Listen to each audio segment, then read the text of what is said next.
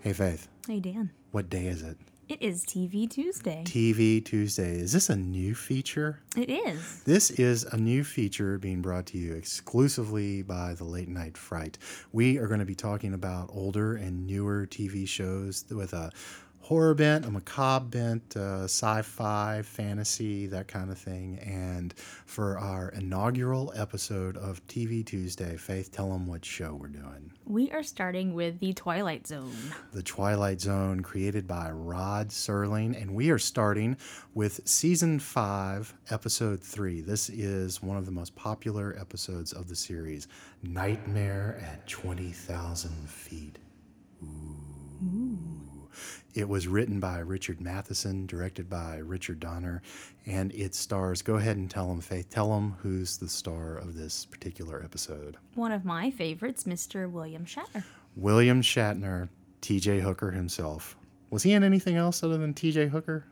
I can't remember. I don't think he. I think he was a one and done. So William Shatner is in this as Bob Wilson. He's the main character. Also appearing in this episode is Christine White as Julia Wilson, Ed Kimmer as the flight engineer, Asa Maynor as the stewardess, and Nick Cravat as the gremlin. That's right. This episode has a booger. Faith, what do you think? Should we give him a little history? Go for it. Let's give them a little history. So The Twilight Zone was created by writer Rod Serling and ran from 1959 to 1964 on the Columbia Broadcasting System, that's CBS.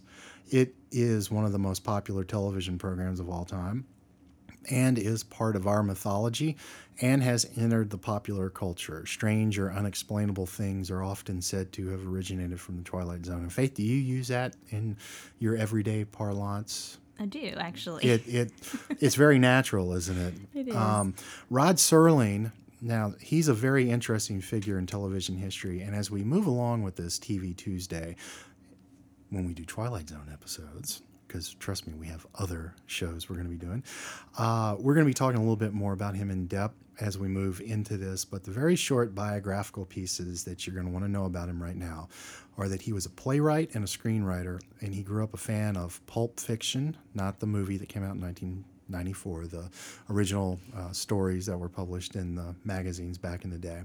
His writing dealt with heavy themes of racism, censorship, war, society, and human nature. Those are pretty heavy. They're not, light and frilly. Those are pretty heavy. Those issues, he developed the Twilight Zone to talk about those issues affecting the times that he found himself living in. And you see this in a lot of science fiction and fantasy. They create a world. Star Trek does this more than probably any other show. He would dress up these ideas in these fantastic settings so he could get them past the censors. He absolutely hated censorship, and as we get more into this and some of his biographical items come to light, you're going to see how much he really hated it. But just as a primer, there you go. The Twilight Zone always has some kind of ironic twist at the end and oftentimes has a moral. You can see the influence of this on a guy like, I don't know what you say, Faith, M. Night Shyamalan? Absolutely. I think you could see that. And the endings of the episodes usually dish out some form of poetic justice. The first season featured a theme by Bernard Herrmann, the noted collaborator of Alfred Hitchcock, and Serling did voiceover introductions of the episodes. But season 2 saw the introduction of the now famous guitar theme by Marius Constant, and would also see Serling step in front of the camera in the introduction and outro of each episode. And that theme is absolutely iconic, maybe one of the top 5 TV themes of all time. Faith, do you think we should give them a little bit of it? I think so. All right, ready? And a 1, and a 2, and a da-da-da-da-da-da-da. She left me hanging, but that's okay. Because I can't match that. It's a great theme. There was a 1983 feature film based on the series and television revivals in 1985, 2002, and just recently, here in 2019, began. That new series is on the CBS All Access streaming service and features Jordan Peele in the Rod Serling role of the host. This episode, Nightmare at 20,000 Feet, is one of the most famous, if not the most famous in the series, and is often voted onto top 10 list, highlighting the best episodes of the series. It was remade for that 1983 movie we talked about and starred John Lithgow in the passenger role, and recently was redone in the 2019 series with Adam Scott in that role. Faith, you're relatively new to the Twilight Zone. What did you think about this first trip to the Twilight Zone? My first trip was awesome. It was awesome. Let me ask you: are you booking a return flight? No. Not on the airplane in I this actually said episode. that. I was like, I wrote that in my notes. I was like, I could have a one-way ticket to the Twilight Zone and I'd be fine with it. We might possibly already be living in the Twilight Zone. Probably are. It's possible. So your first impressions of the series, and this is a great episode to get started on because I think everything that makes this series wonderful is in this episode. Just general impressions. How excited are you to go back? Oh, very excited. I can't wait. I can't believe I waited this long to actually jump into watching the series. What's wrong with me? I don't know. There's a lot wrong with you, but we only have, about 20 minutes to do this episode. So, truth be told, this is one of my favorite episodes of the series and actually is one of my favorite episodes in the history of television. So not just the Twilight Zone, every episode of television ever made, all 250 of them. Well, what's your favorite thing about it? I like the tension of this story, how simple it is. It all takes place in one location. It takes place, the story is very simply told. Richard Donner, who directed this, and you see, you're jumping ahead, but that's okay. I still love you. Richard Donner, I like the way that he places the camera. Everything's very done in a lot of close-ups. You feel very trapped and claustrophobic in this episode. Yeah. And I don't know. I have felt like I've seen things that other people haven't seen before, if that makes sense. I feel things a little differently. Not necessarily a gremlin on the edge of the wing, but something. So since you did, well, I'm not 100% sure, but you never know. So I'm going to give a little short synopsis of this. Bob Wilson is a salesman who has been on a 6-month leave. He's been in a sanitarium. We don't know why he was in the sanitarium. He apparently had a nervous breakdown on a plane. And as someone who doesn't like to fly or be trapped in spaces, I can't say that I blame him too much. I was on the side of Bob Wilson in this episode. Me too. But Mr. Wilson is going home from the sanitarium. His wife has come. They're taking a night flight back to wherever they go. And as Rod Serling says, they take a detour through the Twilight Zone. And while on this trip, Bob Wilson sees a gremlin on the wing of the plane that only he can see. No one else can see it. It is a booger of the highest caliber, and people think he's going crazy. He eventually tries to shoot it, busts out a window. They make an emergency landing. But in the twist of twist, Faith, do you want to tell him he wasn't crazy, was he? No. It actually happened. There was a gremlin on that plane. So... But let's just, I have this list of notes here. Let's just get into it. What struck you most about the story? I think because it seemed very relatable, if that makes any sense. I mean, not that I've been on a plane with a creature on the wing. I think his story personally, like you said, you were on his side. You kind of feel... I was on his side. Me too. Like you kind of maybe think he's having another nervous breakdown, possibly. They do play it the way that they tell the story. They play it well enough in the beginning to make you think he's a little crazy, and then right about that midpoint, no, he's right on. Like I said, not to harp on this or to get too much into my personal history, I don't like feeling trapped. I don't like traveling. I definitely don't like air travel. It's my anxiety nightmares 101, 102, and 103. This episode perfectly encapsulates that for someone like me. And I think if you're someone who loves traveling, I think when you watch this, you'll feel the tension in Bob Wilson as he's on this plane. And that's really where the tension starts, is he's feeling trapped on this plane. And then, as I said, you really don't know, is it there? Is it not there? Well, it's there.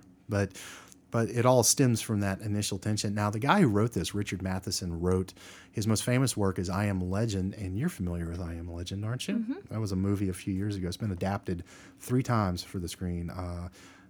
Vincent Price was in The Last Man on Earth. Charlton Heston was in The Omega Man, and then Will Smith was in Hancock. And Richard Matheson was an influence on Stephen King. We've talked about Stephen King on the show. He was an influence on George Romero. He's an influence on a lot of people. And I think the great thing about this is, and he said in an interview once that he can't do the Harry Potter type fantasy stuff, but this kind of real world stuff he can do. And this, to me, is one of his masterpieces. He also wrote the screenplay for an episode called Nick of Time, which we're going to be talking about. And that episode became The Box with Cameron Diaz, and I think James Marsden is in it. Frank Langella is also in it. But as I said, George Romero and Stephen King cited him as an influence. Rod Serling hired him to be a writer on The Twilight Zone because he just respected everything that he did, and I think rightfully so. This is really good. So we've kind of established the situation. We've established what's going on, the tension here. We use that word a lot on the Late Night Fright. We like tension, don't we? We do. Faith, go ahead. Let's talk about the guy. You love this guy, don't you? I love this guy. Let's talk about T.J. Hooker. William Shatner is the star of this episode. How great is Shatner in this episode? He is absolutely incredible. He's kind of, I'm familiar with him in Star Trek, and he's kind of the total opposite. Do you kind of agree? I was thinking that. It's funny that you mentioned that because we did watch this separately, and I don't think we were texting when we were. A lot of times we'll text as we're watching something.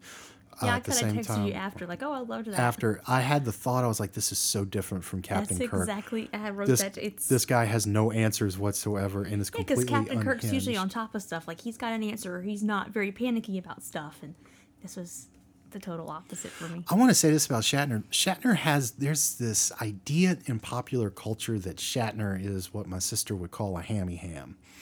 When he acts, that he's a little over the top. There are times he's over the top for sure, bit, yeah. but it's all good natured when he does it. Shatner is really a good actor. He's not just he's a great actor. Oh, I thought and he was.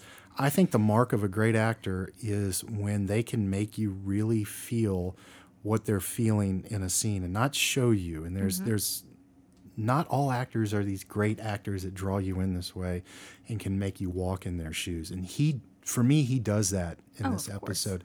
And I feel sympathy for him and I feel pity for him. And I want him to get the gremlin and I want him to be right, but I don't want him to be right. And I think the best scene for me that he has in here is when the engineer comes over and tells him, oh, yeah, we know about this gremlin and we're doing everything we can. And it dawns on him that they think he's crazy. And that kind of resigned thing, he slumps into that chair and just like, go away. I'm good. But do you agree with me that Shatner, there's this preconceived notion of Shatner that he's not a good actor? Yeah. A lot of people think that. Yeah. And I'm gonna pull something in that I probably say every episode about people. Do you know what I love about him too? Is it his eyes? It is. What you know? What about his eyes? Because it's never been one. You talk about a guy like Michael Keaton and Jack Nicholson. Those eyes. Ever since I started watching Star Trek, I've noticed his eyes. They're just, I almost can feel something from them. And then watching this, I could feel him in his eyes. And it's amazing because I think we're living 50 years after this came out and 50 years after Star Trek, so we can compare Captain Kirk to Bob Wilson here. There's something about Captain Kirk, and you and I have said this. I know you're a fan of the original series. I absolutely adore the original series. He does something as Captain Kirk. There's a warmth to his personality as Captain Kirk that you want to hang out with that guy. Do. And I want to state it here for the record. And by the way, we are going to be talking about some Star Trek episodes on these TV Tuesdays, possibly TV Thursdays as well. You never know. Must see TV. And I forgot where I was going with this. I was about to say something really poetic. You said he's warm. But he's very warm. And there's this idea, again, there's this preconceived notion he's a bad actor. There's this preconceived notion that Captain Kirk is this wild ladies' man that is just, laying starship pipe on every planet that he goes to. And if you watch those 3 seasons, he's not like that at all. He is very respectful toward women. He's respectful toward everybody. He has a lot of passion, but he's not a real kind of Lothario character. I don't get that from the original series. Do you? I don't either. No, not at all. Especially in those early episodes. It's just not, I don't know where that came. Everybody talks about, Kirk with the green skinned women. That's doesn't happen in the series. But Shatner's great. I adore William Shatner. He's like 88 years old now, and he is still going and still just as vital as he was when he was in his 30s. I think actually he may have been in his 20s when they did this episode. But he's absolutely wonderful. I think this is a tour de force performance. I put this up there with his performance in the Star Trek episode City on the Edge of Forever, which is when we said my favorite episodes of television, that is my favorite episode of television ever made, is City on the Edge of Forever. I put this performance up there with that one, and also with his performance in Star Trek II: The Wrath of Khan, which I think is one of the great acting performances of all time. But so he's great. Watch if you're a Star Trek fan and you really haven't gotten into the Twilight Zone. This is a great place to start. He's in a few episodes, and he's a great inroad into the magic that really is the Twilight Zone. So, what did you think about the form of the show, the way that the show is structured? Because this is, like I said, this is a great jumping off episode because they all kind of have this little twist at the end, this little thing. So, what did you think about the way that the series is structured? I like it a lot. I liked the way that it builds, like you said, it kind of builds up to the twist at the end. It's not obvious in your face right away. Right. You know, right. And I like that. I like that I was waiting for something. But were there's you, a nice story. Were you familiar with this beforehand? Yes. Had you'd seen the movie? No, I had heard about it. My mom likes The Twilight Zone. She likes that specific moment. I guess in the movie, she likes the remake. I think it's the one she's seen. Right.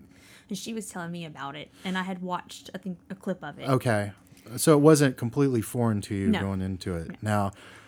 Now, with that said, so you were familiar. Did it completely blow you away? Oh yeah, absolutely. And let me ask this: people out there listening, I did it. I dropped my notes. I told him before the show. I dropped my notes. She notes. told me I was going to drop my notes. No, the comment I was going to make was we always prepare notes, and then the phone dropped right on the notes, and we're leaving that in. We're not taking that out. I told you that's why I type stuff. So on my there laptop. you go. Well, I'm old school. I like it on the paper. So let me ask you this question, because this episode is about 50 years old now. Has it lost any of its impact for you? Because you're in your early 20s, and so this is well ahead of your time. It's ahead of my time, but it's even more ahead of your time. Right. Has it lost any of its impact? Oh, I don't think so. No. Would you definitely recommend it for anybody out there Absolutely. Looking to get into the Twilight Zone? 100%. Excellent. One final question. We mentioned him, Richard Donner. He's the director of Superman and The Goonies and Booger Movie Hall of Fame, The Omen. This is his episode that he directed. What did you think about what Donner brought to this? Because Donner is one of my favorite directors. I really like most everything that he's done. Now, if you put this in front of me and said who directed it, I don't know that I'd be able to tell you that it was Richard Donner. But what did you think about some of the things that were happening in this episode? Did anything kind of jump out at you? I liked the way that it was kind of, what's the word I'm looking for? It was claustrophobic. He had everything close. He did. I was going to say, I liked the way it was kind of cut back and forth to just him, or where you'd see his wife or the stewardess. It was like, It still was very closed off. I felt like you rarely saw them all at once. I felt like Donner did a really good job of isolating Shatner in this episode and isolating him visually, and then you feel isolation from everyone else. One of my favorite parts was when they kind of cut close on him. I think it was right after the wife was going to give him a sleeping pill, and he wanted to look out behind the curtain. Right. I could really feel nervous for him then. Right. Donner did a really good great job with this. In the 1983 movie, it was George Miller who did the Mad Max movies. He directed the sequence with John Lithgow. And that's a really good sequence. It's probably the best sequence of the movie, which is a shame because it's a remake of one that came before. In Twilight Zone, the movie is actually, I believe, on our list of movies that we're eventually going to get to on the Late Night Fright proper. But Faith, I'm glad we did this. For all of you listening, we are online on Instagram. You can find us at www.latenightfright.com. We are online. It's very easy to find us. We want to thank you for listening. And as far as this TV Tuesday goes, we don't know if this is going to be a weekly thing, bi-weekly. We might even try to do these twice a week. But this episode of The Twilight Zone Nightmare at 20,000 Feet is available currently on Netflix. It has been for a while. It should be for a while. Go watch it. Yes, it's definitely. really good. And I want to make one more point about it. I didn't write this in my notes, but I noticed this watching it. How beautiful did this look in high def, the black and white in high beautiful. def? So if you're scared off by black and white stuff or old TV programs, don't be. Go watch it. See, because I sometimes am a little, I think we just said that before, I'm a little hesitant with black and white. But Didn't even care. It doesn't matter. Didn't matter. And it's about 22 minutes, 22, 25 minutes. Yeah. It's a quick in and out. That's what she said. And my joke. it's really worth your time. And again, the Twilight Zone is one of these shows. It's part of American culture. It's part of world culture. It will be around for another 50 years. It's a great show. Get into it. Get back into it if it's been a while. And that's all I've got. Yeah. What do you think? Watch it. Should we sign off? Yeah. Should we sign off? I am Dan. And I am Faith. And we want to remind you to keep your monster on a leash. We'll see you on the other side.